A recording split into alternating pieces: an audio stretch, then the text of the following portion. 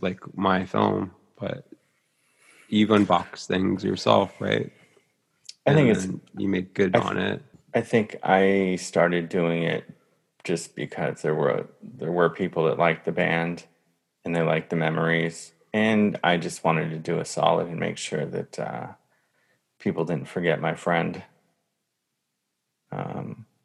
You know, because we all want to feel like our life means something.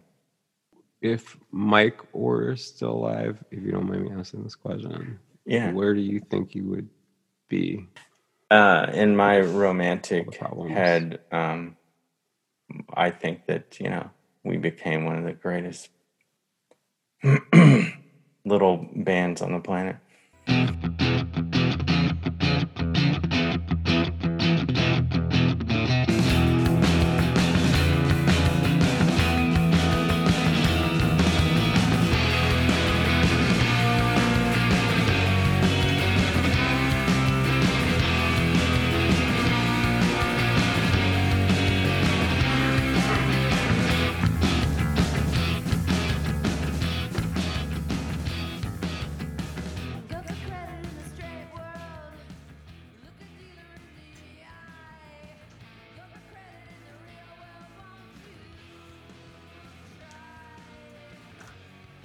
Welcome to Credit in the Straight World.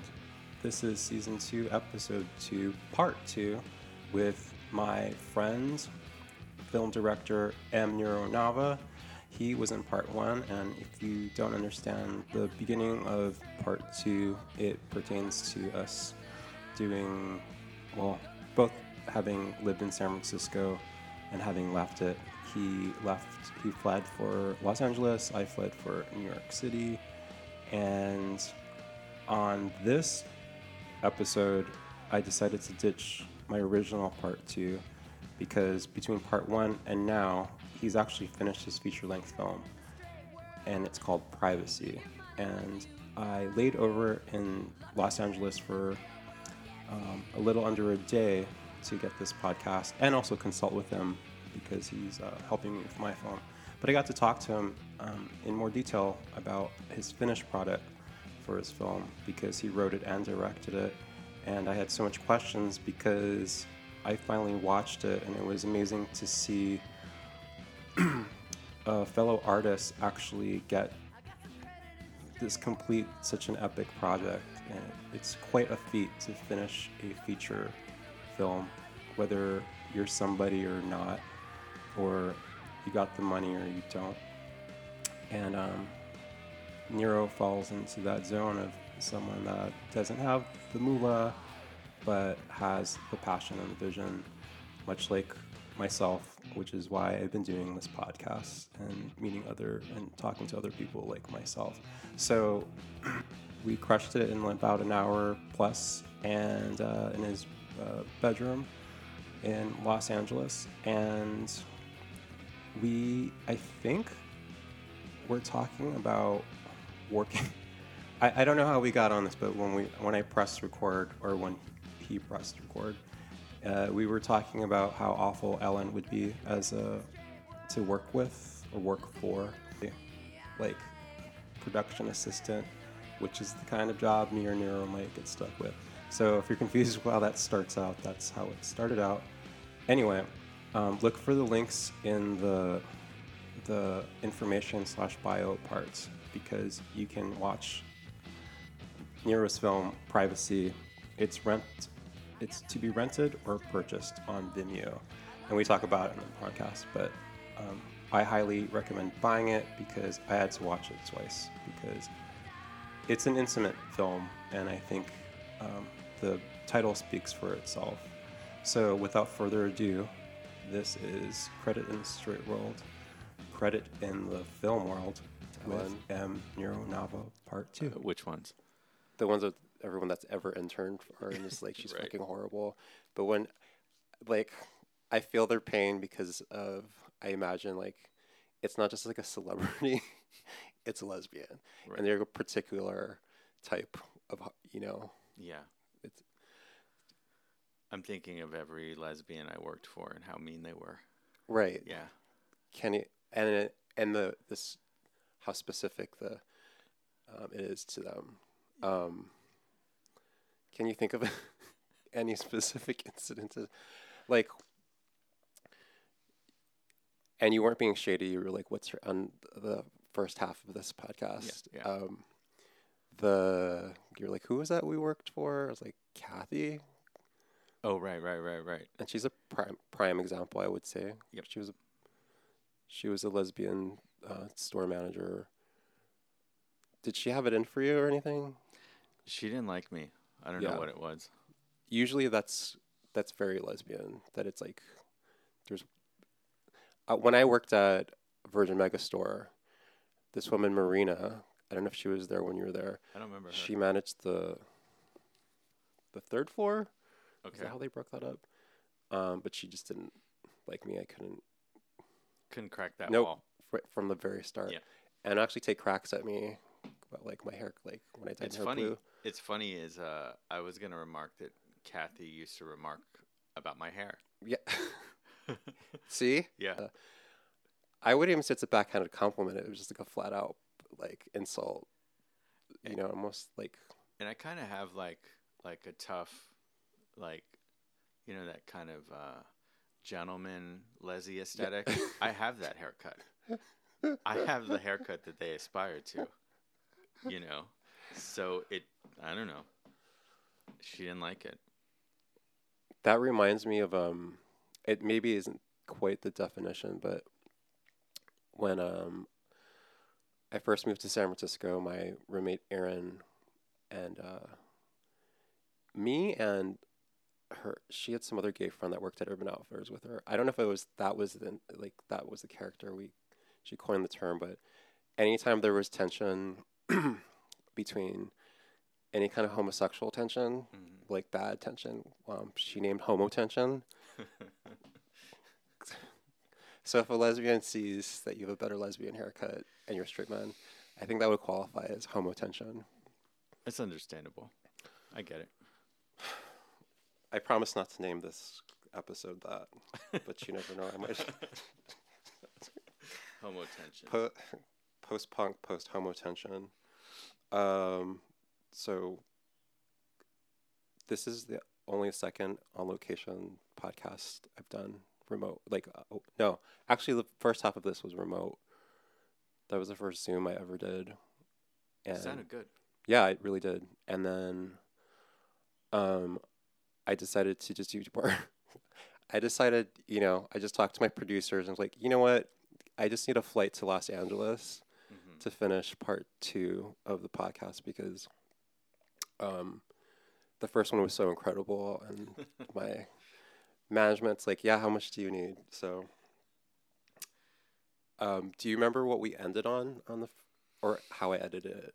I don't remember. I think it ended on tandem yoga. Oh yeah, Right? yeah. So In the park.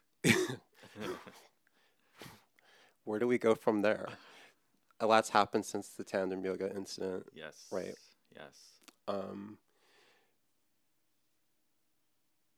And that wasn't okay. First of all, this is also the anniversary of COVID. It is. Like, and when- I was with you when it started. Yeah. Yeah. We were making my film or working on it. Yep. And it was in that gray zone, like that. It wasn't called COVID yet. It No. was Corona, right? Yep. And then you drove up, or you took a bus. Yep. You bused with Sarah up to San Francisco, and I took an airplane. And people in my office were like, I don't think you should go out there.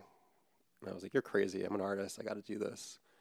And then we watched this sort of decline within San Francisco. In real time. In real time. Yeah. Do you remember when it felt like it got darker than before when you left Well, LA? They were using terms like lockdown, like things that we're accustomed to now. They were using terms like lockdown and quarantine, things that sound archaic, that have never been said before about our country, let alone San Francisco. So it just felt like we were in one of those bad movies. Which, yeah. And then naturally, LA is a little delusional. So when you get here, you're kind of like, everything's all right. Everything seems normal. It's just San Francisco being San Francisco. Little did we know they were just ahead of the curve. Then, yeah. And where does that leave the people who are invested in things? Our movies. Say I a think that community. Tiny Yoga was like a bad movie, right? But it You was know, just like a and where does that lead people COVID who leave those versus things? coronavirus. You know what I mean? That was like 5 days. 4 days. So I just think Were you there? it's, you know, the music thing. Your band is a conduit, Calling me. you know, the guide to that experience. You know, I'm not trying to sound cagey or precious or any of that. No, I just think you're No, meeting there's a voicemail people then at all. that you've met your whole life. You're going, Sorry. okay, when we interview people, I'm like, oh, I totally Yeah, so happy know anniversary. I have one of these You know? people in my life. uh-huh. You know what I mean? So when you're interviewing someone, I'm like, oh, yep, I have a So person like that in my life. that In a Bay hope- Area way, you were- or in like in a you weren't shooting musician your way, or film. I think in just like a human, like the human experience. You know what I mean? right. So it's I- not just about. No, Bay Area I don't either, think right? it's so micro about as stage in were you San in Francisco. your I don't film? even think it's so micro as in like late 90s, early 2000s San Francisco. Everyone cast. I think things like .com and rent prices and all that kind of shit is just And I had vehicles for just, you know, the human experience that people change, times change. And and then I think we don't do a lot of unpacking rest of the movie. of what happens when people are invested and they do, you know, How did COVID? I know. tend to something or fuel something or I know it feed something, affected- and then people leave it behind. Well, so you know now what I your film mean? is out, Yeah. right? There's a plant But that how I did had at COVID my affect house, the- like when I was in my 20s. I guess I gave it the to my state mom. after that. Like, This plant fucking flourished, right? It became huge. It was in a little pot. I bought it at Home Depot, and it became like the size of a whole fucking wall. It was these succulents. My mom sold her house, and she moved to another place. And I go, Mom, where's the plant? And she's like, oh, I just left it at the house. And I'm like, why would you do that? I took this plant, I watered it, I cared for it. You took it, you cared for it. And because you're moving, you're just kind of like, you're not, that's just not your obligation anymore. And she's like, yeah, because I moved. Fuck that place. So a lot of ways I think of that's my experience with San Francisco and an experience that I've had in life. Tightest quarters kind of physical interaction. You've unboxed things yourself, right? Shots. I think And it's, then you make good on it. I think I started doing it just because there were people that liked the band and they liked the memories. And I just wanted to do a solid and make sure that how many scenes are there? people didn't forget my friend. Actually, I off the don't know top off of your the head. top of my head. Maybe like You know, there's three because we stories all that want are to intertwined. feel like our life means Within something. each story, there's like If two Mike different, were still alive, if you don't mind me asking this question, Yeah. where do you think you would 8 scenes. be musically? Not COVID. I don't know. In And my friendshiply. So you wrote. in my All the romantic problems. head, What was your? I think that why- you know why did we you write became one of the this? greatest What was your inspiration? little bands on the planet. Oh, I don't want to be one of critiques. I hate that response when people are like, "That's a good question. It's about me." I'm always interested in human behavior. I'm always interested on why people do what they do. I'm interested on people's secrets, what gets people off, what they hide. And I just thought it would be interesting. And since we all have that, I thought it'd be interesting to me if we just kind of took a walk through the world and saw everyone's little secret. You know, like a little microcosm of that kind of thing.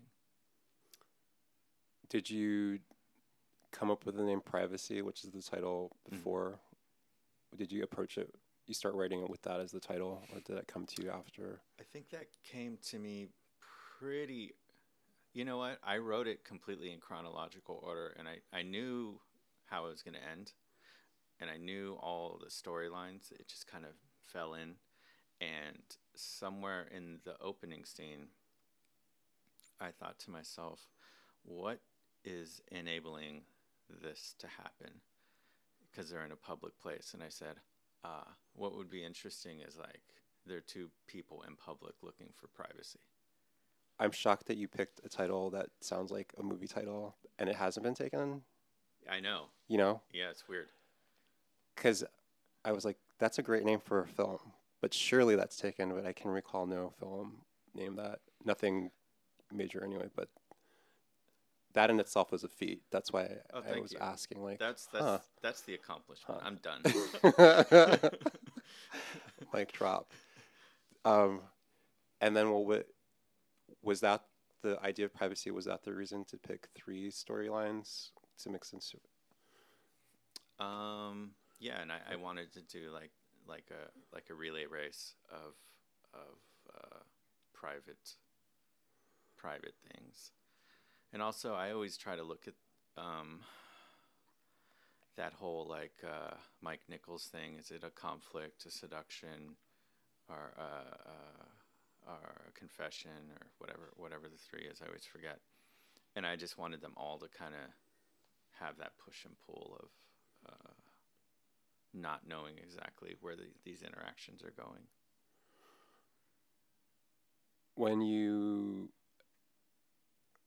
Was it easy to cast the people for this, or did you have people in mind? Because I know you'd been making shorts, and I'd recognized at least one actor or actress. Julia. Yeah. She was in Rest, another one-word title.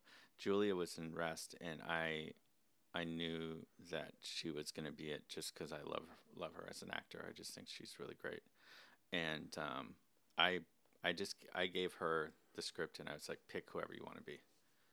Oh, wow. And I can make it work, and I know that you can make it work. After that, I have a relationship with Stella Adler Acting Academy, so I'm always there cruising around the halls, when it was open and looking for cool actors. And Julia recommended Carlo, who is in the second scene and then in the final scene. And then the other ones, we just did castings. We just did a plain old LA casting. And Sarah, our AD, Taryn, was supposed to read the Rochelle part. That's the girl in the park reading a book. Mm-hmm. She was supposed to come in, and Sarah and I were going to look at each one of them, but she wasn't available that day. So Sarah had to read, and Sarah's not an actor, and Sarah had to read with 3 different guys playing Tony, the guy with the dog in the park. And I know this all sounds vague. I don't want to host your show, but it's important to know who these characters are because they're very distinct in the scene. Right. Plus, you're dealing with 3 different stories tied into one.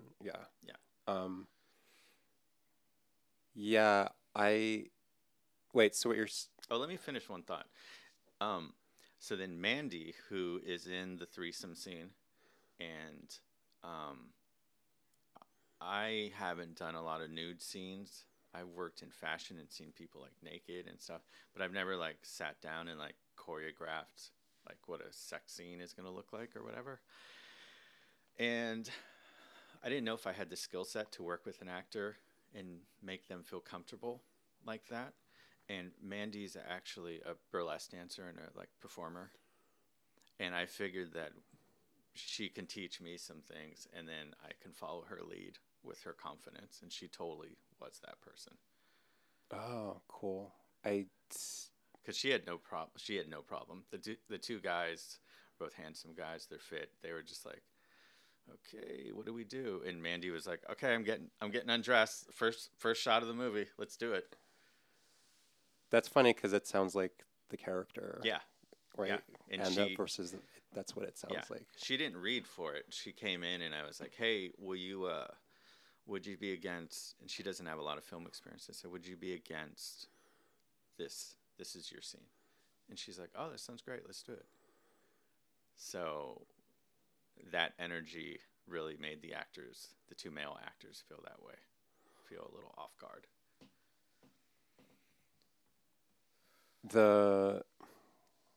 It's interesting too because you're working with not that I almost would have expected that everyone would be the same age, in like likely, but you're dealing with like the first guy in the opening scene. Mm-hmm. Do you find a difference in working with older actors versus younger? Any difference? A little bit. I mean, Mark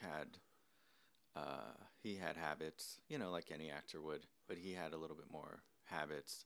He also had different thoughts about coverage, like what he thought he could bring. And he was working with Mandy, who was the most inexperienced actor, and they seemed to gel. But yeah, everyone's different age, different race, different skill set. I thought that part of the feat would be if it could be harmonious, if they could all play together.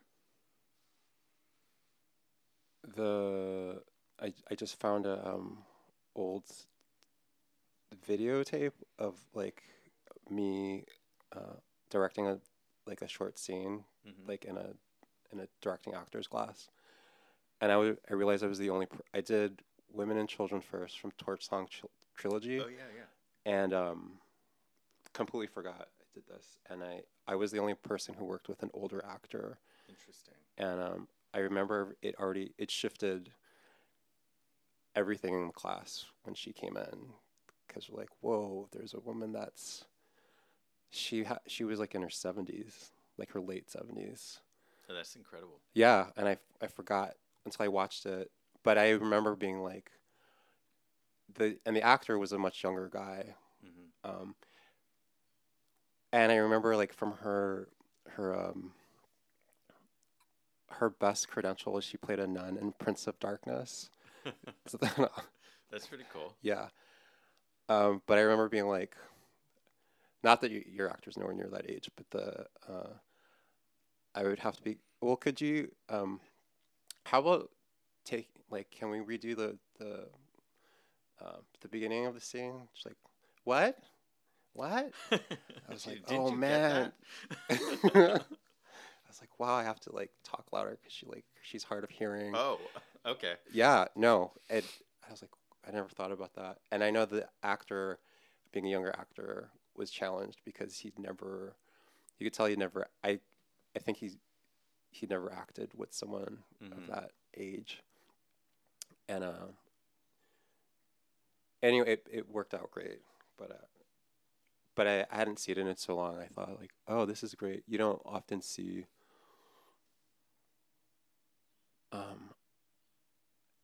unless I'm like my mind is just biased to it. I don't often see in a indie culture or I guess film. I'm always thinking in film school terms. Like you never see an older and younger person.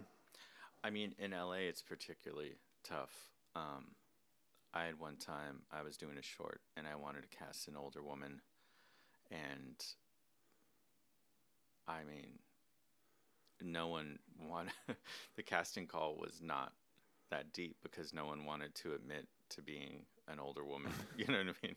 They're like, I don't want to play a person my age. It's gonna take, people are gonna think I'm old. And a male actor isn't gonna have that problem, but a female actor would. Did you ever hear? I was gonna bring up later. Do you know who Polly Platt is? Oh, of course, yeah. I Yeah. love Polly Platt. I just listened to this entire podcast. Oh, you must remember Yeah. this. Did you listen to it? Yeah, it's great. Yeah, it was amazing. But that whole like having to lie for her age, and she's not even on camera. She's just all behind. She's just production design and having to lie about our age, which is crazy Mm-hmm. that you'd have to deal with that. But it did make me think of like, is that necessary? But it is. It's a different necessity for women, I suppose. Yeah, I think in my script, one of the characters, Mandy's character, is supposed to be like in her late 40s. And I just really, that's that weird spot that that most actresses they don't want to play someone in their 40s. Whether they're Even if they're right, right, you know what I mean? no matter, yeah. So that was an obstacle, and that was another reason why it was important to find someone who's like, I don't give a shit. Did you write is any of this from experience, or any of these characters based on people that you know, or Some of them are stories that I heard, and I kind of meshed them together. There's definitely passages in there that are from people's real lives, be it me or like Eliza helped me write some stuff too, and just having conversations too. You know, you try not to mine people's lives when you're talking to them, but like, you know, a friend of mine had a scenario when she was on her break at work, and I've always thought that was such a weird and fascinating story. So I did contact her, and I said, hey, I'm going to kind of retell that story that happened to you in the park, and I'm going to put my own twist on it. And she was like, yeah, go for it. So, you know, you try not to mine people's lives, but you're always collecting data too. it seemed effective because I think I'm going to watch it again. I only watched it once, Mm-hmm. but I think someone commented something like that in your Instagram thread about it being real, for lack of descriptors. Because then I actually tried to watch it. I've been trying to watch it, but I knew I had to be in a certain zone to watch. Yeah, it's not it can be, it's funny, but it's not like a fun movie. It's definitely for families, right? It's definitely for families. So you see, like, who do you see picking this up? ABC Family? ABC Family, Hallmark, the O Network, After Hours Cinema, Cinemax, Showtime, USA Up All Night. Yeah. Somewhere between Hallmark and USA Up All Night. I see. So I'm in my mind I'm seeing Rhonda Shearer. Is that her name? I think that's her name. She's like, USA, here's another wacky. USA Up All Night. Or Gilbert Godfrey, whichever you prefer. Yeah, he's a Affleck. So if you were to, I was going to tell you to sort of to give it to pitch it, but let's start with, actually, like, speaking by networks, like, what network would you put this under? Oh, seriously? Mm-hmm. Just as a way to genreify it before you get into, like, yeah, how you would pitch it. Well, we did those teasers. Teasers. Mm-hmm. There was like Vanguard Cinema. I can't remember. Was that Cinemax? I think so. Yeah, and that was like everything from like smoke signals to like a Jim Jarmusch movies to like weird documentaries. To Pedro Almodovar, I paid homage to you with Woman on the Verge of a Nervous Breakdown, or Women on the Verge of a Nervous Breakdown. Yeah, I saw it kind of in that vein where it's half art house, half fun. You know, I want you to be able to like eat popcorn and then also be entertained and then kind of go, oh, that's fucked up. I was eating popcorn when I watched it. Oh, and I thank you. Yeah, no, completely. That warms my heart, actually. Yeah, I put mochi crunch in it because I'm from Hawaii. Oh, is it? Okay. Like, Al can tell you, but that whole did when you finished, did you decide to put it into those zones, or was that a zone you always thought like kept in mind doing what you do? You know, this sort of era that you spent like Vanguard and for I mean, my first band was called Barbara Steele because she's a scream queen and like in trash cinema, but she was also in 8½. So that's always kind of been my artistic northern star without sounding pretentious. So that's just exactly where my taste level is. And then was it when you were done, you were like, oh, this, were you sort of like inventing teasers and trailers as you went along, or did you finish and decide, like, this is the way, like, that's, you sort of make that you campaigned your film or Mm-hmm. this way. Mm-hmm. Was that the intent all along? Yeah. Or, okay. Yeah. And not to sound pretentious, but like if you watch the Valentine's cut, I call it, that has the movie trailers before it, Mm-hmm. it's partly like I really hate to say this, but there's no better way to say it. It's kind of like educating the viewer, like this is what you're about to see. You know what I mean? Yeah. So we had an Italian teaser where I'm like, it's kind of neorealism. I wish. And then we had the Vanguard Cinema. It's kind of art house, kind of trash.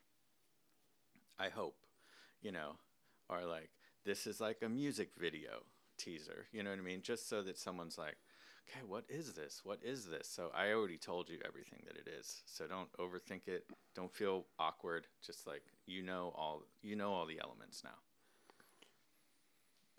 Because I mean, like, how else am I gonna market it? No one's gonna write about it before. No one cares. Right. You know what I mean? Oh, I so know. That's my audience. So Yeah, me I don't too. fucking care what you. No one cares, so no one knows. I mean, and my friends personally, you know, they know me, but I'm like, you really have to like entertain your friends because they're already walking in saying like, fuck, okay, one day, okay, fuck, it's what, 70 minutes of my life? Okay, I'll watch it to be a good friend. So like, I'm thinking like, you saw that, you liked that post on Instagram because you were attracted to it. You know what I mean? Uh-huh. So it's like, that's the only way you could market it and advertise your artwork at this point. It was different when like you got a review in the SF Guardian or like the Examiner or the Chronicle or something, and then your friends are like, oh wow, he's really doing something. Now I'm gonna listen. It legitimizes Yeah. it. Interesting. Do you? Well, And I'm basically illegitimate, so. it's actually exactly like getting people to come see your band. Yeah. So what's harder, getting someone to? I mean, you don't really know what people think. Or is it harder to get someone to watch your film, or harder to get them to come see your band? And it's about the same. It would take at least 30 minutes to get to the venue and pay a ticket price and a 45-minute set. So it's very similar. Mm-hmm. What do you prefer? What seems harder, easier to do, or like convince people to do? On the marketing tip, or advertising it, it's harder for me to walk up to a friend or a stranger and say, hey, you should come see my band, because people have seen bands before. And they're like, oh, yeah, you're going to say it starts at 11. You're going to go on at midnight. You're going to say I'm on the list. I find out I'm not on the list. Then you give me a drink ticket, and then I got to stand in line for 40 minutes to buy a drink from. It's not always a good night. So when I would play music, I would try to be like, this is going to be the best $10 you've ever spent in your life. Like, I'm going to have a costume change. There's going to be an intro tape. This is going to be like you're seeing a real band, you know what I mean? Like a real show. And it was always hard to get them in the door. But with the movie, you can show them all these teasers, and you have different angles to work on them to get them to watch. But at the same time, They don't have to leave their house. They don't have to leave their bed. They're like, no, I'm gonna watch the fucking Woody Allen and Mia Farrow psycho documentary. You know what I mean? No, I'm gonna watch The Vow. I'm gonna watch fucking whatever. So Yeah. you're competing with like the whole galaxy. So it's Can I just intervene and tell you that sure. I watched the Woody and Mia documentary after I watched Privacy. You know, it's kind of on brand. I It's kind of needed that before. the you may like thing. Yeah, it's kind of similar in that way. But you know, putting your movie out there is so weird because you're putting yourself out there. But when you perform a show, if it's not going well, I can look in the audience and feel it, and I'm like, okay, I have to make a change or I have to adjust it. Like you can feel the audience whether you're losing them. But when you put it out in the ether and someone's like, hey, congratulations on finishing a movie, you're like, okay, that person didn't like it. Okay, better luck next time. And then someone tells you they like it, then you're like, wow, they must really like it. They actually watched it. Where it's like, you know, you walk into work the next day and someone's like, hey, I went to your show last night. And you're like, oh, I didn't see you there. That's cool. Thank you. And that's it. And you're like, okay, they didn't like it. All right, fine. So it's a weird power. It's a weird power thing. Yeah, we talked about this in the first time, and I know it was like that moment when you're playing. I can't remember why this came up, and that you're waiting for the moment that you're gonna put that whatever, whether it's a lyric or something, or you're looking for the moment, but you can see that it was a complete fail, and you have to deal with it like that, and then I guess look for your next moment or whatever. Yeah. And I mean, what is a movie on the flip side? What is a movie but just a series of moments? Yeah. I actually remember we also discussed this last time, and you were like, I edited that part out because it made me look bad. You said that you said, like, you. I often think that, one way or like it's against me, but it's like, usually you do that a lot. He's like, sometimes you're right. What happened? You said something to like something when I'm like, well, that's what this person thought of me. I'm like, well, you think that a lot, and then you're saying like I'm wrong. Yeah. You said, but sometimes you're right, sometimes you're wrong. And I didn't edit it out. I just didn't. We're doing this live instead in Los Angeles, but I'm going to retrace all those things because I remember all the highlights. But when I remembered when I thought you didn't hate me, because I was talking about how I thought you hated me. Yeah. Okay. Which you didn't. Yeah, So yeah, did not. I was wrong. You were wrong. Yeah, but you looked like you hated me, and I'm right. If anybody You're else, probably correct about that. Yeah. Right. You even said, Yeah. you present like a management lesbian vibe, you know. So I'm just gonna assume you didn't. I think you mean a lesbian management superior haircut vibe. I think that's what you mean. Which is called homo tension. But we had homo tension, and it was me as being a homo. But you were at a show I played, and then you were like, "Oh, you played a good set or something." You said that to me at Amoeba, and I was like, "Oh, did he just compliment me?" I'm sure it was good. Yeah, no, it was. I think it was. It was like that was like it was too. I tried a Sleater Kinney thing. Yeah. And it worked until I moved to New York.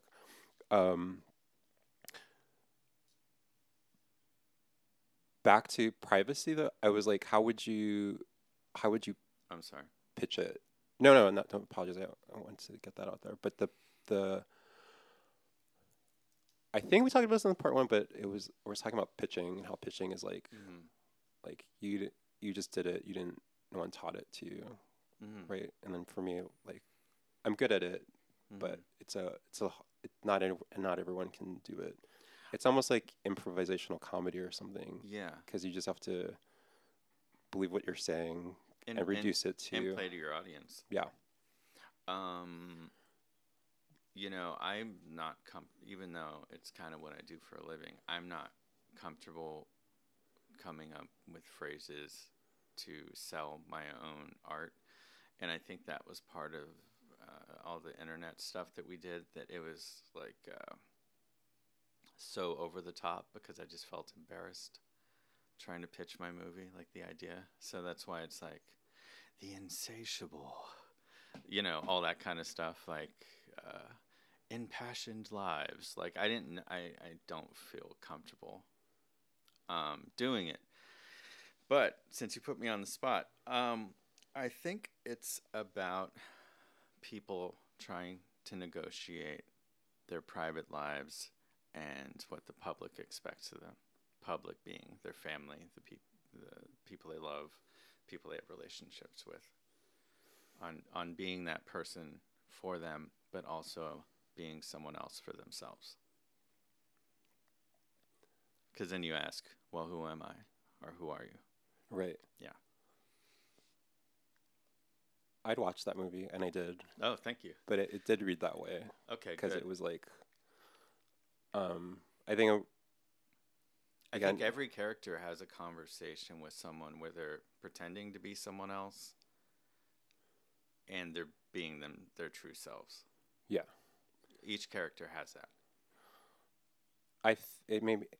So I think like everyone would see something of themselves in it, which I guess that's the point. But that's why it's such a great title, because it's such like so general, and it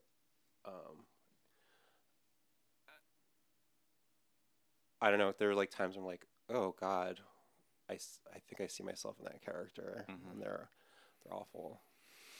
Or I see like someone I don't trust for my own life. Yeah.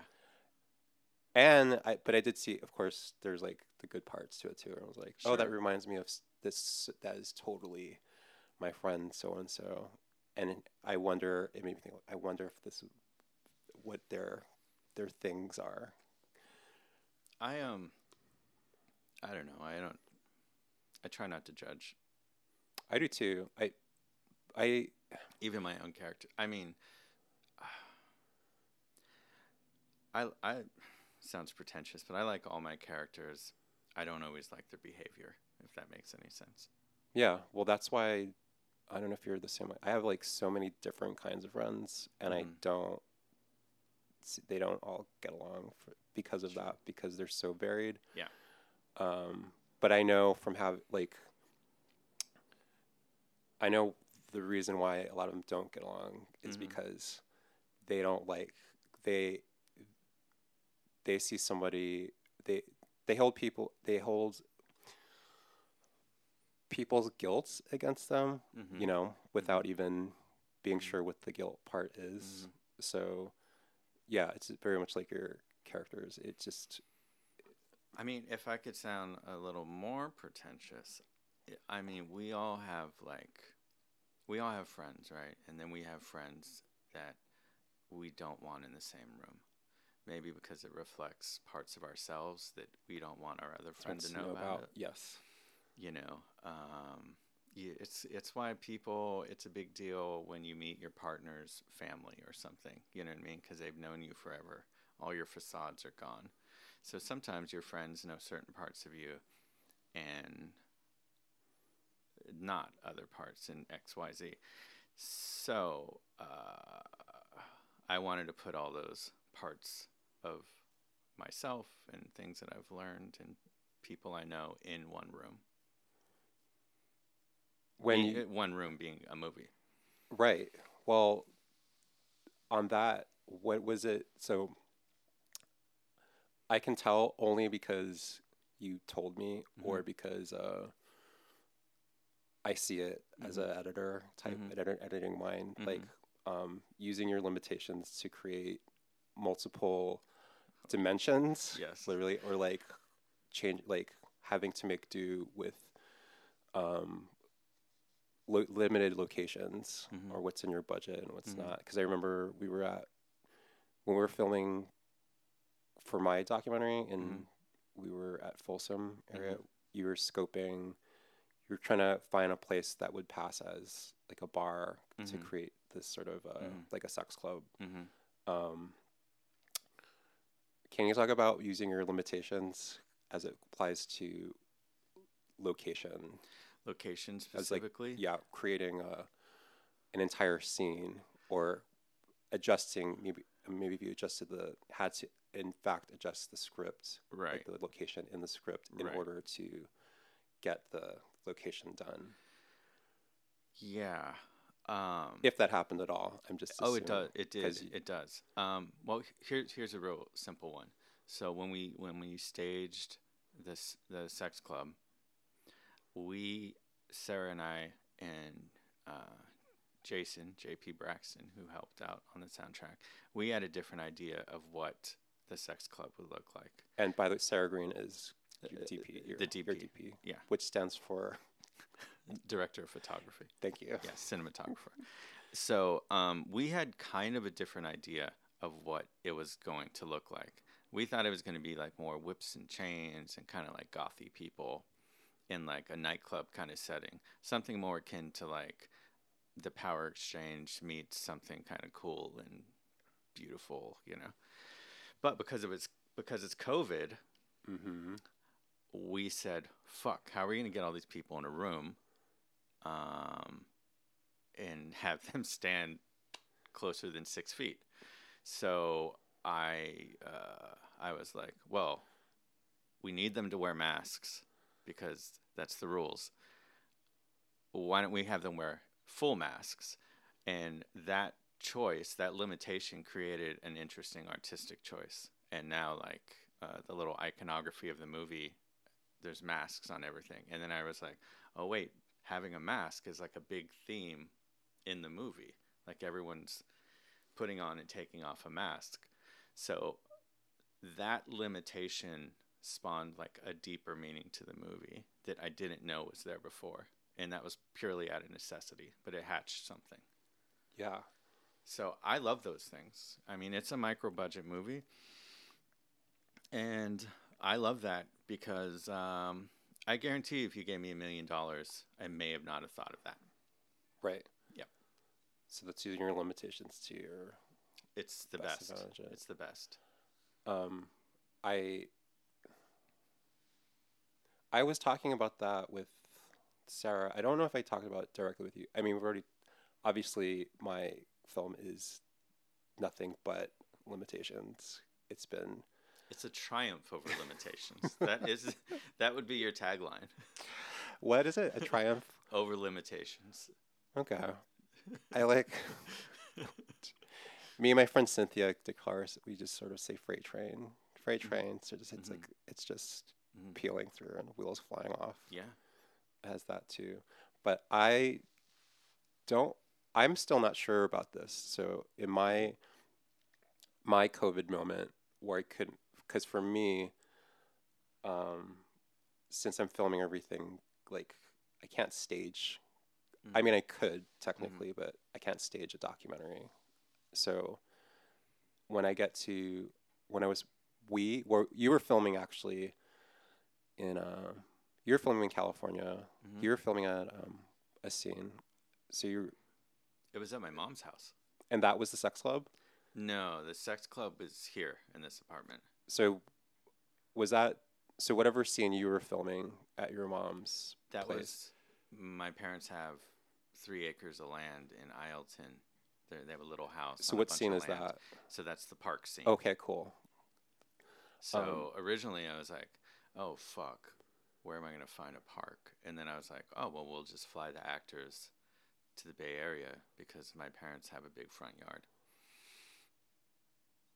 Which was a better idea, right? Oh, Jan? way better Right? idea because like Because you'd have because permit. my mom is like making paella for the actors and like we used her dog and the dog like nailed it in one take. Oh, that was your mom's dog. Yeah. Oh, that's so funny. Um, Who's credited in the film? yes, he is Yeah. Bosco, and so that's another one of those things that I would have been an idiot and tried to get a park. You know. When you were doing that, my thing was I had to film. I did an interview with Anna, but my problem was like, how do I dodge the mask thing? Mm-hmm. So the interview was maskless, and that was fine. Mm-hmm. But I also wasn't sure if because the film is about the nervous breakdowns, like the whole idea of a pandemic, echoes Of nervous course. breakdowns. So it's like, well, is it on brand or is it dating I was worried about that too. Yeah. Yeah. I think we both talked to Sarah about that. But you used it to your advantage. I mean, you put a mask on a mask. Yes. And you used art to mask it, But I couldn't artistically. Well, I'll say this. So. I mean, we went overboard. There was a point where we had a teaser that I never put out of Erica, who plays the mime in the park, where it's like she takes off her COVID mask, and it's like privacy, taking it all off this Valentine's Day. And I was like, you know what? I think people are gonna just think that's funny and not get the art of it. But I almost went there with it, fully embraced it. Are you glad you didn't, or do you know yet? It's an artistic choice. I think I'm glad I didn't. I haven't. I'm not there yet, but I have. My thing is, when Charlene arrives, I'm sure you know about this, right? Mm-hmm. So I'm not sure when she's going to get there, and the whole point is just to retrace the steps of going from the lesbian barbecue and then up to Castro. And I just wanted to interview her and say, what happens here? Do you remember we get this part? Yeah. And that was on my mind. I was like, I have to do this. I did the walking thing with Tootsie. Yeah. I wanted to echo that. But then she was adamant about wearing a mask, Right. hardcore. Right. Which is fair. But then I'm like, fuck, I don't know if this is. And then Sarah filmed it. Mm-hmm.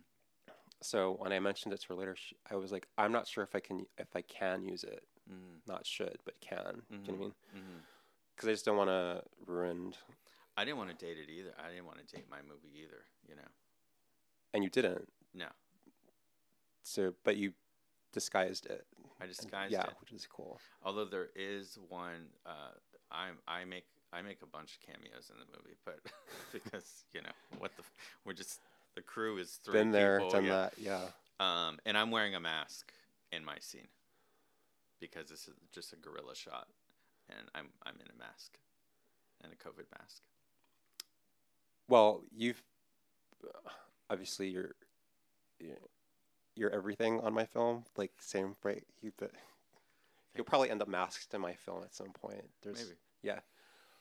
But I'm actually here for you to consult me creatively about my film anyway. But what would you do with that scene, having not seen it? I would because it's the only.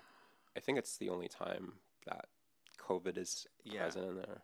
I can't remember what that shot looks like. I would just try to crop out the masks and kind of mirror the shot from Folsom Street Fair, where it's just kind of, you don't see anyone's head. You just kind of see their shoulders to their ass, if it's possible to do that. Or if not, you just would, I would, us just talking shot, maybe just blur it. Or, own it. But I just think that let's try not to own it. Let's try to elevate it.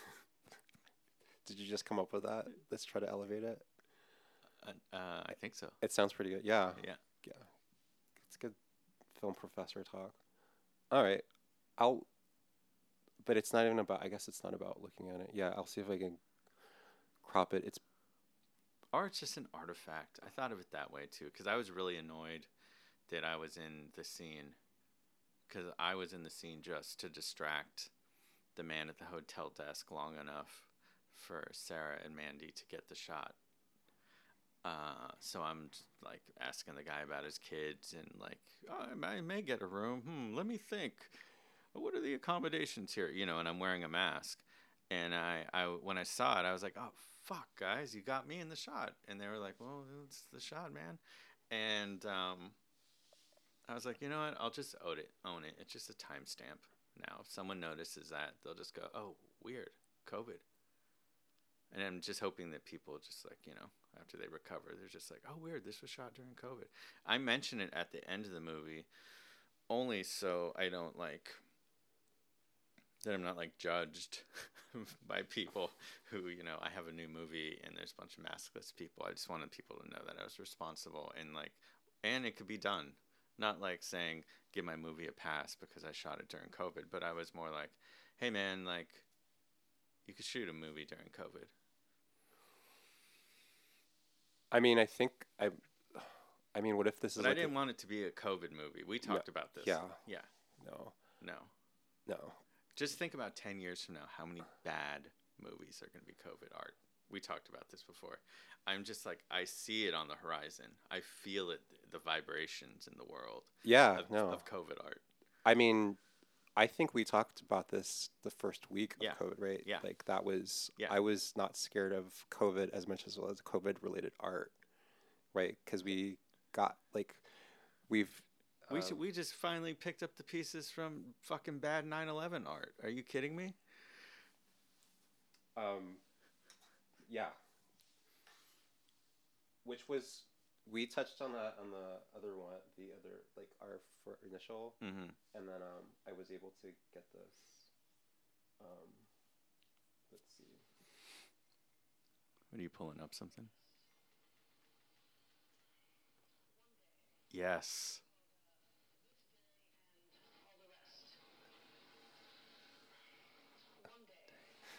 One. More than another. The other, that day, those people, too many, too personal. But not. People you know, but you yourself know not. Crashing down, all down, hurting, walking, silently screaming, slowly running. Often feeling nothing. Seeing the lucky ones fleeing, seeing those trapped inside. Cry. It's not okay, smile. If it's natural, feel alive. The president speaks, the situation reeks an act of war.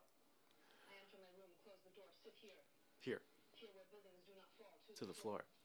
My brother, I love you. Experience much more. Future, liberty, the freedom to know about in poetry. My brother, I love you. Our friends and family too. Safe for now. Glad to know I'm alive with all of you. Feel what is real. Feel made of heal. One person feeling the same as all the rest. Please love, act, and do what is best. Oh, God. I know she meant well. She meant well. But there is no excuse for bad art. No. Under any circumstance. No. Under attack from germs, under attack from terrorists, our own country, 5G. I don't care what you think about it. Never okay. You actually just said it as if, it's almost like you echoed it from art. 5G, 6G, doesn't matter. Doesn't matter. Sit here on the floor.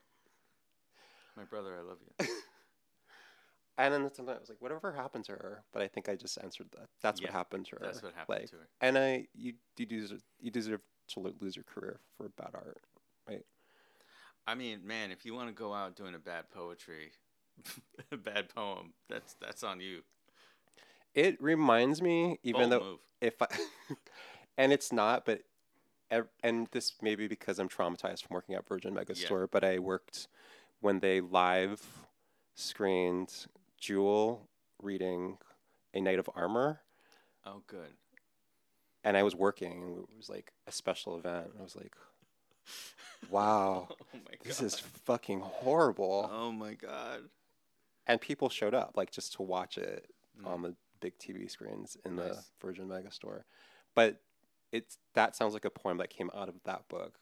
Mm-hmm. And she actually kind of sounds like Jewel's speaking voice. A little bit. So it's confusing me.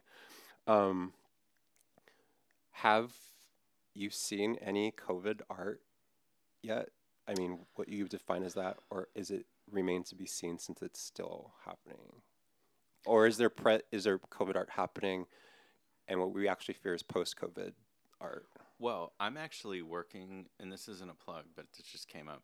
I'm working on a project called the Decameron Project, that one of the people I know from Stella Adler put together, and it's about making art during COVID.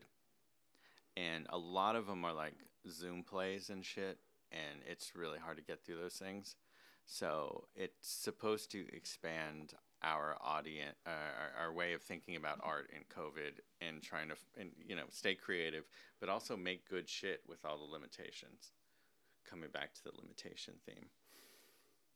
So it's about like casting two roommates and saying like, okay, what can we do with two people who are in their own bubble? Or how do we shoot a monologue and make it interesting?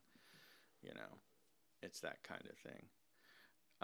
And I think because it's so bad, I mean, like you can't even watch the news and it's always like someone has their mute on, and it just, everything is bad because of COVID. Everything is bad. And I'm afraid that it'll stay. I'm afraid that talk shows will always do things via Zoom now. Right. Imagine if Lily Sobieski did that poem on Zoom. It wouldn't be the same. It wouldn't be as good. It'd be nowhere near as good. No, plus it would be released everywhere. Yeah. It's actually incredibly hard to find that clip I now. know. Remember that one day we were looking for it? We couldn't find it? And it's funny because in this situation, it isn't because, powerful people are trying to hide it. It's actually, she's probably spent her whole life trying to delete this, this poem. Bill Gates. What about bad dirt? Well, I was on I doubt they're gonna listen to this, but I did this because of San Francisco and how bad I did this on purpose. So I did it wasn't a live performance. I had to pre-record a 20-minute performance, and it was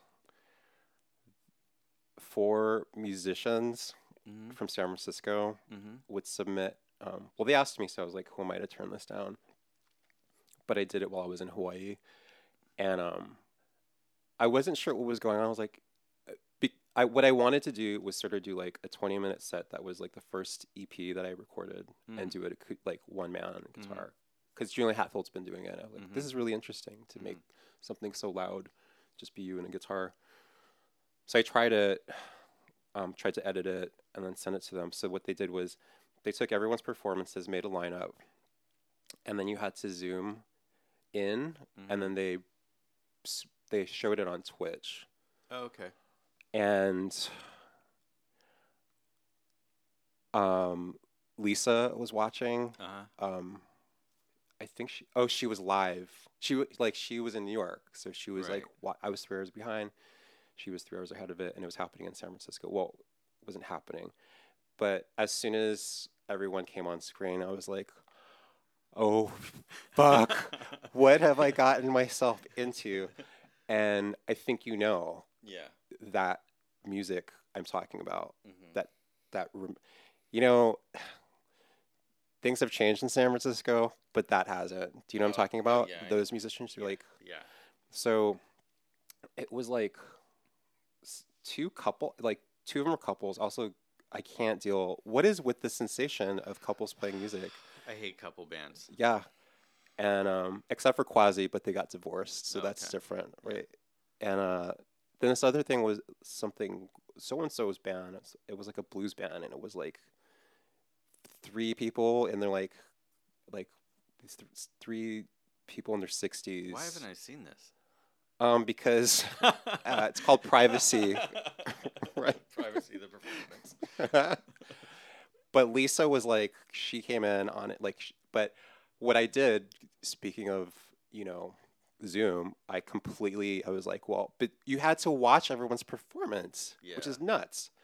So I'm sure everyone muted mine, but I muted theirs. But as soon as I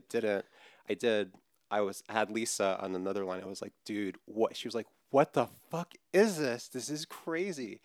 and one of the couples put something in it was like, it was crazy edited. It looked like something from an 80s mall that you'd pay for the video or something. And she was doing these like, she was singing and like doing like vocal runs that she was incapable of doing. It was crazy because you're like, wait, I respect you. However, where the 30th time you miss the note you think you're hitting, I have to question what you're doing here. Right. And secondly, then we do it like interviews after our thing.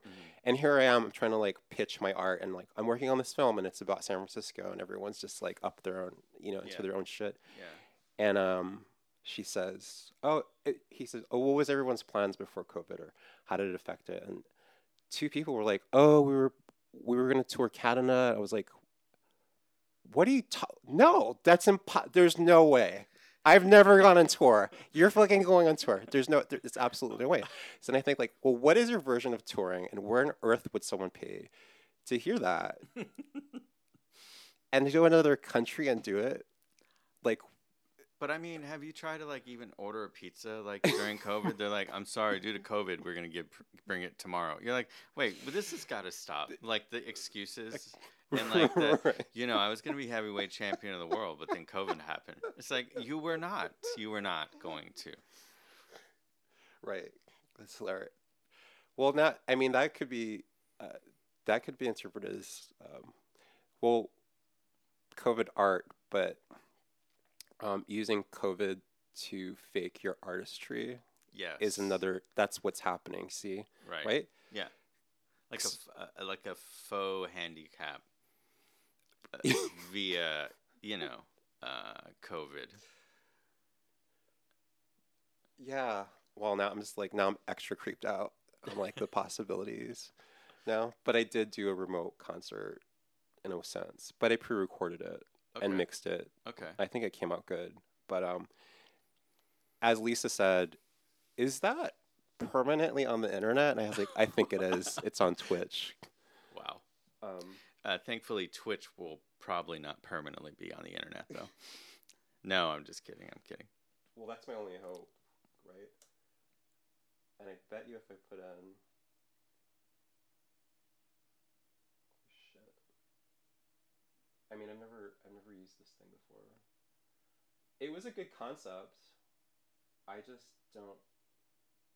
I only have me to blame for it. Lala is trying to find his thing on Twitch. Only you and Sarah can call me that.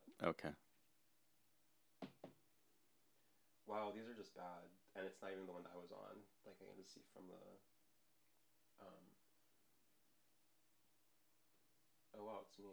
Okay. Why is this clip only 30 seconds? That is a short song. We're very, very lucky. This is another couple. Yeah. Cool. Well, that sounds great. I want to check it out. Yeah, maybe have it be on the show at some point. I like wine. Why not? He likes what? I'm gonna start a podcast. I forgot. Oh, my favorite. I'm gonna start a My podcast. favorite. Apparently now everyone anyone could do a podcast, but it reminds me there are other things like this where people are like, "Oh yeah, me too. I'm gonna do that too." I was like, "Great. Well, erase the 2 years I've spent doing this and like the limitations I have." So that clip is just me saying like I was saying to mostly this guy I'm interested in because he runs this whole thing and he does radio shows and he's like, I think, God, if I could barely get through that. And he's been doing these every 2 weeks. Yeah. Even though he's doing it with a smile on his face, I'm sure he's a diehard. Yeah. Yeah. So I was just trying to ask him like, oh, that would be an interesting interview to interview somebody that has to do interviews and push through things that he has no control over. Right. And the minute I start talking about it, then she's like, I want to do a podcast too. And then it's of course like, I can't tell you what the name is because it's really good. I was like, okay, You're like, I'll take your word for it and shut the fuck up. And I'm like, what is it? So it's just like film, or you go, well, what is it about? And they're like, well, it's about like artists and stuff. And like, I'm going to talk to these people. And I was like, but what is your podcast about? Like, you could just say cats or something like it just, but she couldn't put it into words. So Her performance was pretty bad too. Also, it was like in Concord. Conquered? Yeah. Really? And because Lisa was like, where the fuck is she? Like she had taken like different live performances Uh-huh. and just like edited them together. And then one was just like in some weird like dried up field. And Lisa was like, Sounds like I Concord. thought this was, she was like, we're in San Francisco. And I was like, it's not. I can't pick this out. And then later she's like, oh, you're in Concord. And I was like, oh, of course. And Lisa was like, who the fuck are those people? I was like, I don't know, man. Like, but apparently it's going to be a podcast now. Oh, good. But I guess my performance isn't on it. Oh. I mean, that could be good, but I actually don't know how to. I don't know how to navigate Twitch, and that's a elder lesbian moment for me. I'm trying to think. What was the? Well, I guess plugging your film, like where. So what? How you put it out on what? I put it out on It's strictly on Vimeo on demand. If you have an older Roku or older Apple TV, there's an app that you could do it. If not, you just got to watch it on your desktop. I did that completely for monetary reasons because it's easy to host and I get paid. I don't imagine this being in a festival or anything, but I'm more than happy to take $2 for people to watch my movie. Are you gonna leave it at that? Yeah. In this form? It's Yeah. just stay there. I may change the cut and take out the Valentine's Day kind of opening for people, but yeah, just the album is available on vinyl, limited edition, and it's on Spotify too. When did you? You're on the album. Yeah. Yeah. I am. Yeah. I wasn't sure when you. So you asked about that. Like, you were quite clear about the soundtrack before you even started filming, right? Mm-hmm. Why did you? Why is that? Did you always? I knew it that way from the start. Yeah, I knew exactly and I knew that music was going to be a big part of the movie. Was it as you were writing it, or when you were finished with the script that you saw or heard the scenes? There's 2 songs that exist in the script, and it's The Nervous Breakdowns, Play Romeo, and that's before I'd even asked you. And For Your is Coronation Room ends the movie. Wow. That's in the script. And then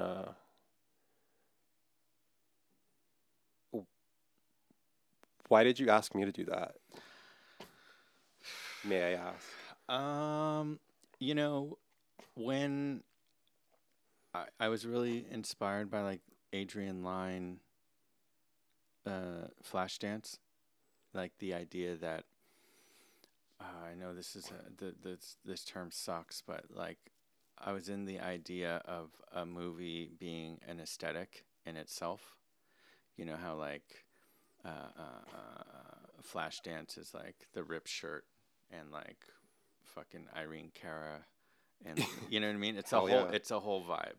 And I wanted the soundtrack to be a whole vibe, and I said I'm gonna make a direct reference to Flashdance. So I'm gonna have what song? And I looked at it, and I said I gotta cover one of these songs. And then I was like, fuck.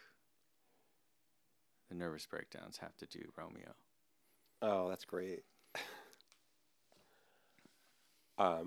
Honored. Also, that Thank you. you thought of me when I love it. You saw that happen. And I knew where it was going to come in, and I didn't know that you were going to have that cool intro to it. So it just like when I dropped it in the first time, just one of those art moments. Like I don't care if anybody else sees this. I am so happy that the idea in my head is better outside than it is inside. Well, that's the highest compliment when you have to do art for somebody else that's an artist and then try to tap into it. Right. And I did so many cuts, not so many cuts, but just. It was interesting because not to be completely self-serving, but it is a podcast. But you approached it like an actor. You were asking me questions that an actor would ask me on set, which I thought was really interesting. And a lot of the musicians did that too. They were asking me about the intent, you know, what the end result was supposed to be, how it hangs in the whole story. They were very, very, direct.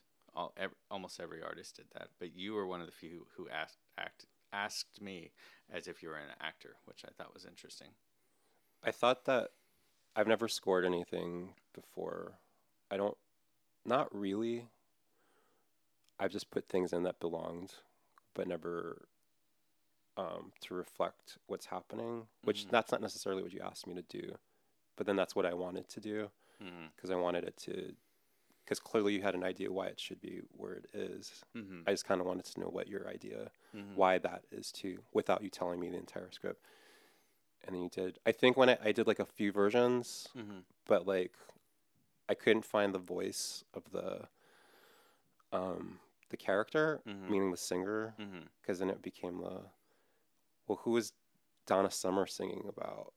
If when she's focused, I have to have my focus, Sure. whether I'm talking down to him or am him or see myself in him or that sort of thing. I assume that anyone the only people listening to this are the people who saw the movie. Maybe not, but the idea that I'll say it without a spoiler. The idea that the guy leaving the hotel room to go to the party is running from the hotel room to go to the party, and that someone is singing "He's a Romeo" I thought it was a funny sequence. You know what I mean? Yeah. When you listen to the song and the lyrics, you're just like, okay, this guy's a Romeo? What the fuck? You know what I mean? So I was amused by it. So I don't know. I just make things to amuse myself. And then the nervous breakdown thing that happens is like it's not actually credited Yes. as I think Romeo. I think there's a copyright idea. I mean, sure, a but copyright it's just thing, yeah. funny that it's Rome. yeah, which is funny because I used to cover B-52's Rome. Did you really? Yeah, I did, and it's pretty good. It's like I did it with Lisa, and she played bass on it. And, it was a good cover, so it's just funny because it's like it's the Nervous Breakdowns doing Rome, not to be confused with Rome, but to be confused with Romeo By Donna Summer. by Donna Summer. I almost, if I had the time or I could have gotten it together, I played around with playing that and alone on a guitar for that music thing. You better have told me then. I didn't, but I tried it out, and I think it worked the way I arranged it for me and a guitar. And now I'm like, oh yeah, one day I should cover it live. And I'm like, whoa, when will I ever be able to play live music again? Well, we're hoping to do a record release party in the Bay Area. And In then 2025? yes, in 2025. We're hoping to do a record release party, like a proper one, where you guys can all play, and then do a film screening party here in LA. On a screen? Yeah. Yeah, you should put this on. It has to be on a screen somewhere. I think it'd look good on a big screen. Oh, completely. It's cinematic. Thank you. What's your next script? Or are you writing it or directing it? Or are you doing both? Are you repeating the process? Or doing one hat? I have a couple. It's funny. Anyone involved is like, okay, Privacy 2, man. Bunch of more weird shorts tied together, one big story of like sex stuff and all that. And that's kind of interesting, but I'd like the first one to do well enough for someone to care. I have an idea that I'm going to do movie trailers for books that I enjoy. In the movies, I'm never going to do the full length. Like, that's the intention. I'm never going to do the full length, but I'm just going to shoot trailers as if it was an adaptation of books. I'm gonna do that, and then I got a couple different scripts that I'm working on. And what are you gonna do with the trailers? Just put them out. Let's give and, them like- away.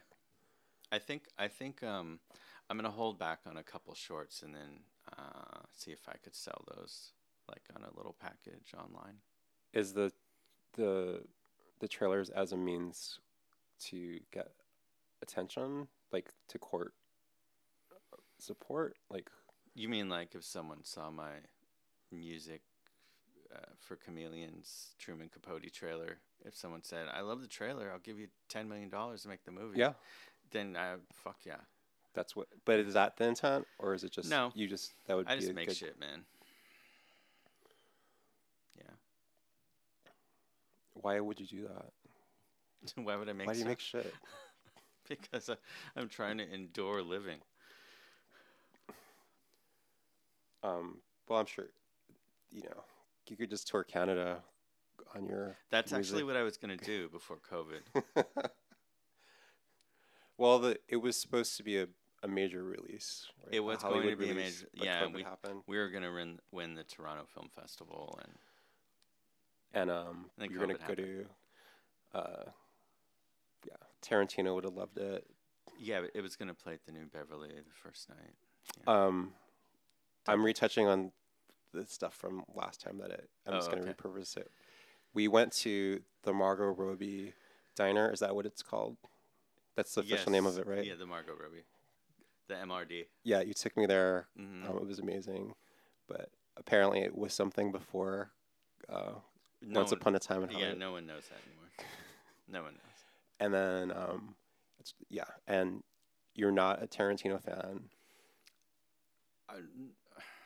I mean, I'm 42 years old. So like when I was a kid, I liked When he was first. I liked Pulp the Fiction early and stuff. Reservoir Dogs. And then, yeah, but you live in LA, so I just. So after that film, I it seems met direct. him. I worked on a film called Painted Black, and it's an Amber Tamblyn film, and he was at the screening, and he has a 35 millimeter print of Sign of the Times, and I'm a big Prince fan, so I went and asked him how he found it, and he, act like I pissed on his leg or something. I would just like, as a collector, I was just wondering where he got it, and he was just like all fucking aloof. And I know that Schumann's like says he's friendly and stuff, but I was just like, all right, fuck off, man. I'm just trying to like have a conversation about something we both have an interest in. Huh.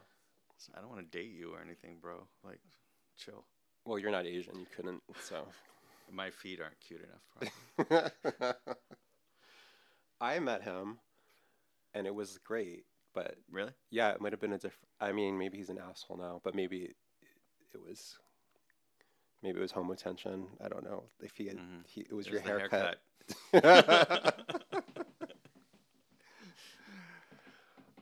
Oh my god! And that, I don't know. That was significant that we saw also that film in particular, like as you said, like Brad Pitt's in it. Yeah. And your take on Brad Pitt?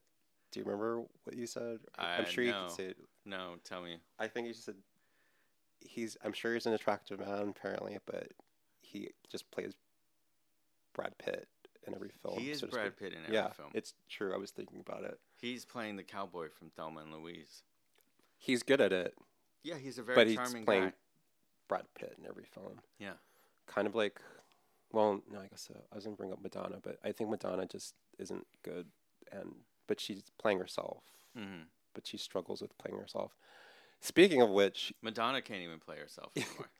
can we talk about the rabbit hole you shoved me into last week Yeah. with MTV circa the MTV Awards 95 or 94? I don't remember the year, but I am astounded how that's not like, there's certain videos Like from in the our past. Academy of Motion Picture, like in the library. Well, yeah. yes, that definitely.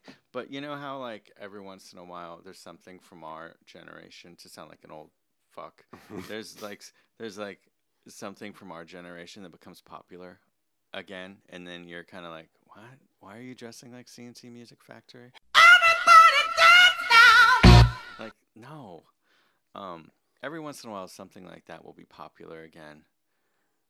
And Sarah and I were watching the Madonna meets Courtney Love, Kurt Loder interview from after the Music Awards. And I just think that is some of the best performance art within pop culture, maybe of all time.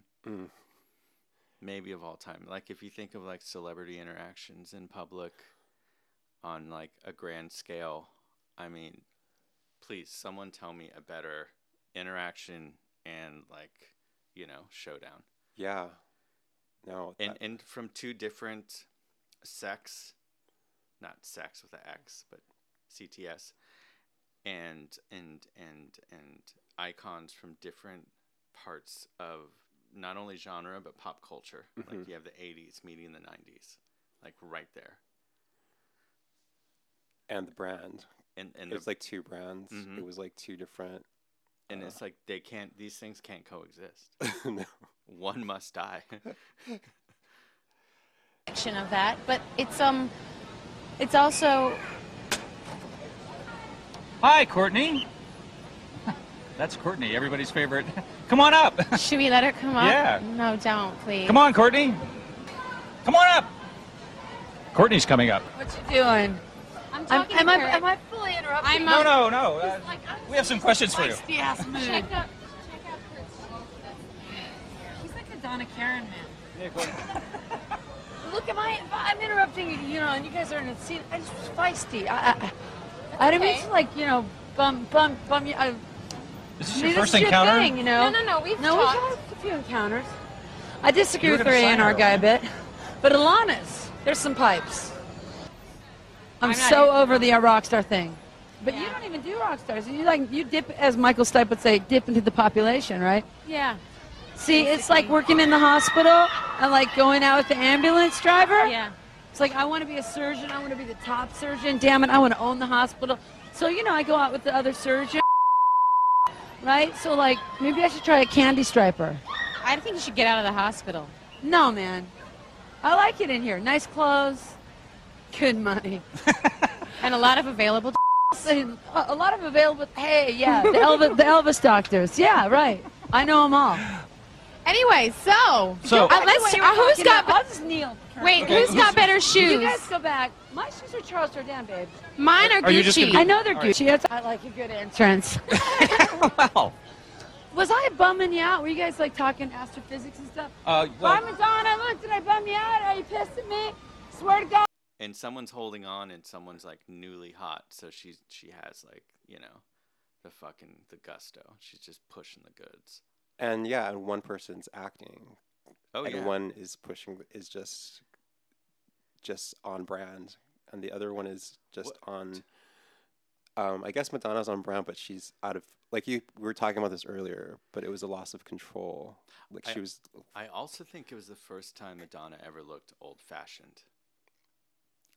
It looked for the first time. You mean by looking at it now, or at that moment? Okay, I think even with young eyes, I remember watching it for the first time. I was like, wow, like, this is what Madonna would have done to insert female singer here, like Barbra Streisand or some shit. Right. You know what I mean? That's how that would have played out. And now, fucking, God love her. It's just like, she's just, like I said in the car, she's just outgunned. Yeah. It's just too much. And over 20 years later, even more, just as much so, even on mute, if you just look at two of those, like, where those women are in their career, and the choices that Courtney Love has to do between acting or music and what Madonna has is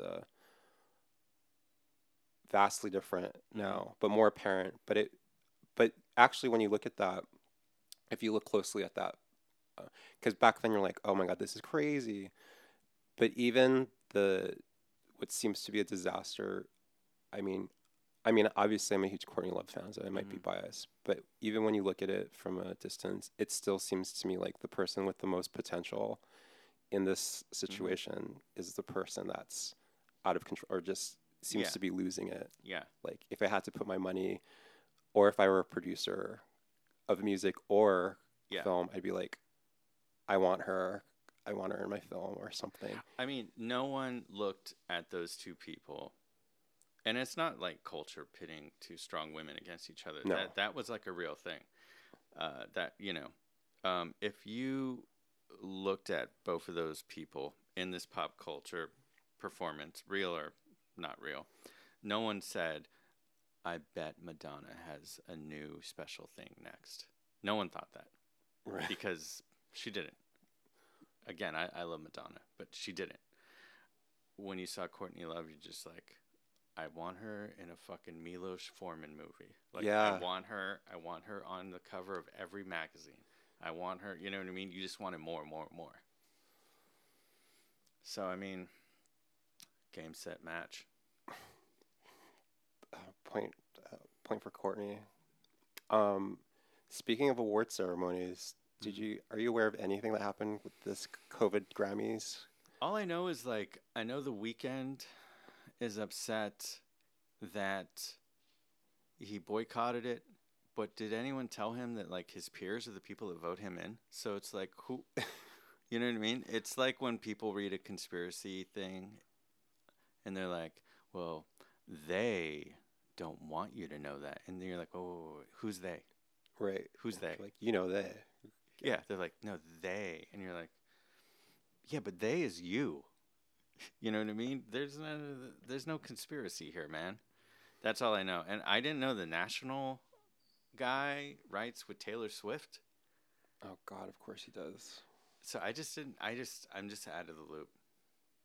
You know, the record we made, not to like go back to the plugging, like it's on vinyl, it's round, it makes noise. It has nothing to do with like that world at all. Mm. It's like you may go to the grocery store and you may find an orange next to this item in the produce section, but the two have nothing to do with one another. And I found that making this record was the happiest time I've ever made music. Oh wow.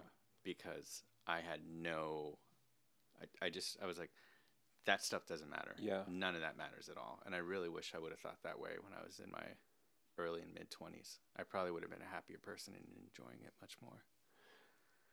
I mean, would you say that's the difference in art? I mean, I guess it's like why you do it is the only difference between one artist to another, or those artists and those artists. Right. I mean, it's just, beauty's wasted on the youth. I wish I knew what I knew then. Can you name anyone that was nominated for a Grammy other than The Weeknd in this? Well, he wasn't. That's why he was mad. Right. That's right. I couldn't tell you. Taylor Swift, I assume so. Beyonce, because everyone likes her. I could not tell you. I know she won a Grammy, but I didn't think she put out a record this year. So I'm like I don't think you have to put out records anymore. So you know what? If you told me they gave her a Lifetime Achievement Award this year, Beyonce, I would say, oh, okay. I'd believe you. I'm assuming that's what it was, but I wouldn't even doubt it. But I couldn't name. There's not even a Grammys. I mean, there's a COVID Grammy. I don't know. It's just even that world that I am not part of anyway seems like even less interesting if I were into it. I just don't know how it's stays afloat. It's shocking that being a rock star is like the most uncool thing you can be in pop culture. Yeah. The moment you started reading like Indeed, Craigslist ads where it was like needed rock star accountant, you're like, it's a wrap, man. That is not what you want to be. Or needed rock star personal trainer. What? I can't think of anything less cool. Yeah. I personally love seeking out ads to work as a bartender or barista. It's like looking for our next rock star bartender. I was like, totally me. Yeah. So that means I'm going to be late. I'm going to be unreliable, and I need a lot of money to do this job. Yeah. And here's my headshot. How are you going to seek out? I mean, after you do the trailers for your your book thing? How are you funding all this? Or do you have Work. what's that? Work. I do odd jobs. I do advertising. I do marketing. My friend Kevin Sherman, who's I want to say he's a professor in film studies. He was a producer. He gave some money for this to be made. J.P. Braxton has a record label, and he helped put it out. Barring just partnerships and my friends and people who've liked my old art giving me money, meaning buying things, that's how things are made. And it's going to take forever, but, you know, I'm not that good at begging, and I don't really make anything that everybody wants. All right, I guess I'm wrapping up this podcast. All right, that was good. I gotta let Echo in anyway. Oh, God. I prevented a cat from frolicking. My next cat, I'm going to name her Lily Sobieski's poem. Full name. My next cat's going to be named A Knight of Armor. I love it. All right, thanks, Nero. Thank you. Thanks for having me.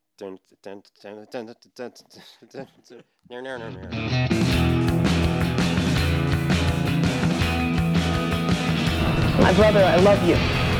All friends and family too. Safe for now. Glad to know I'm alive with all of you. Feel what is real. Feel, later heal. One person feeling the same as all the rest. Please let us act and do what is best.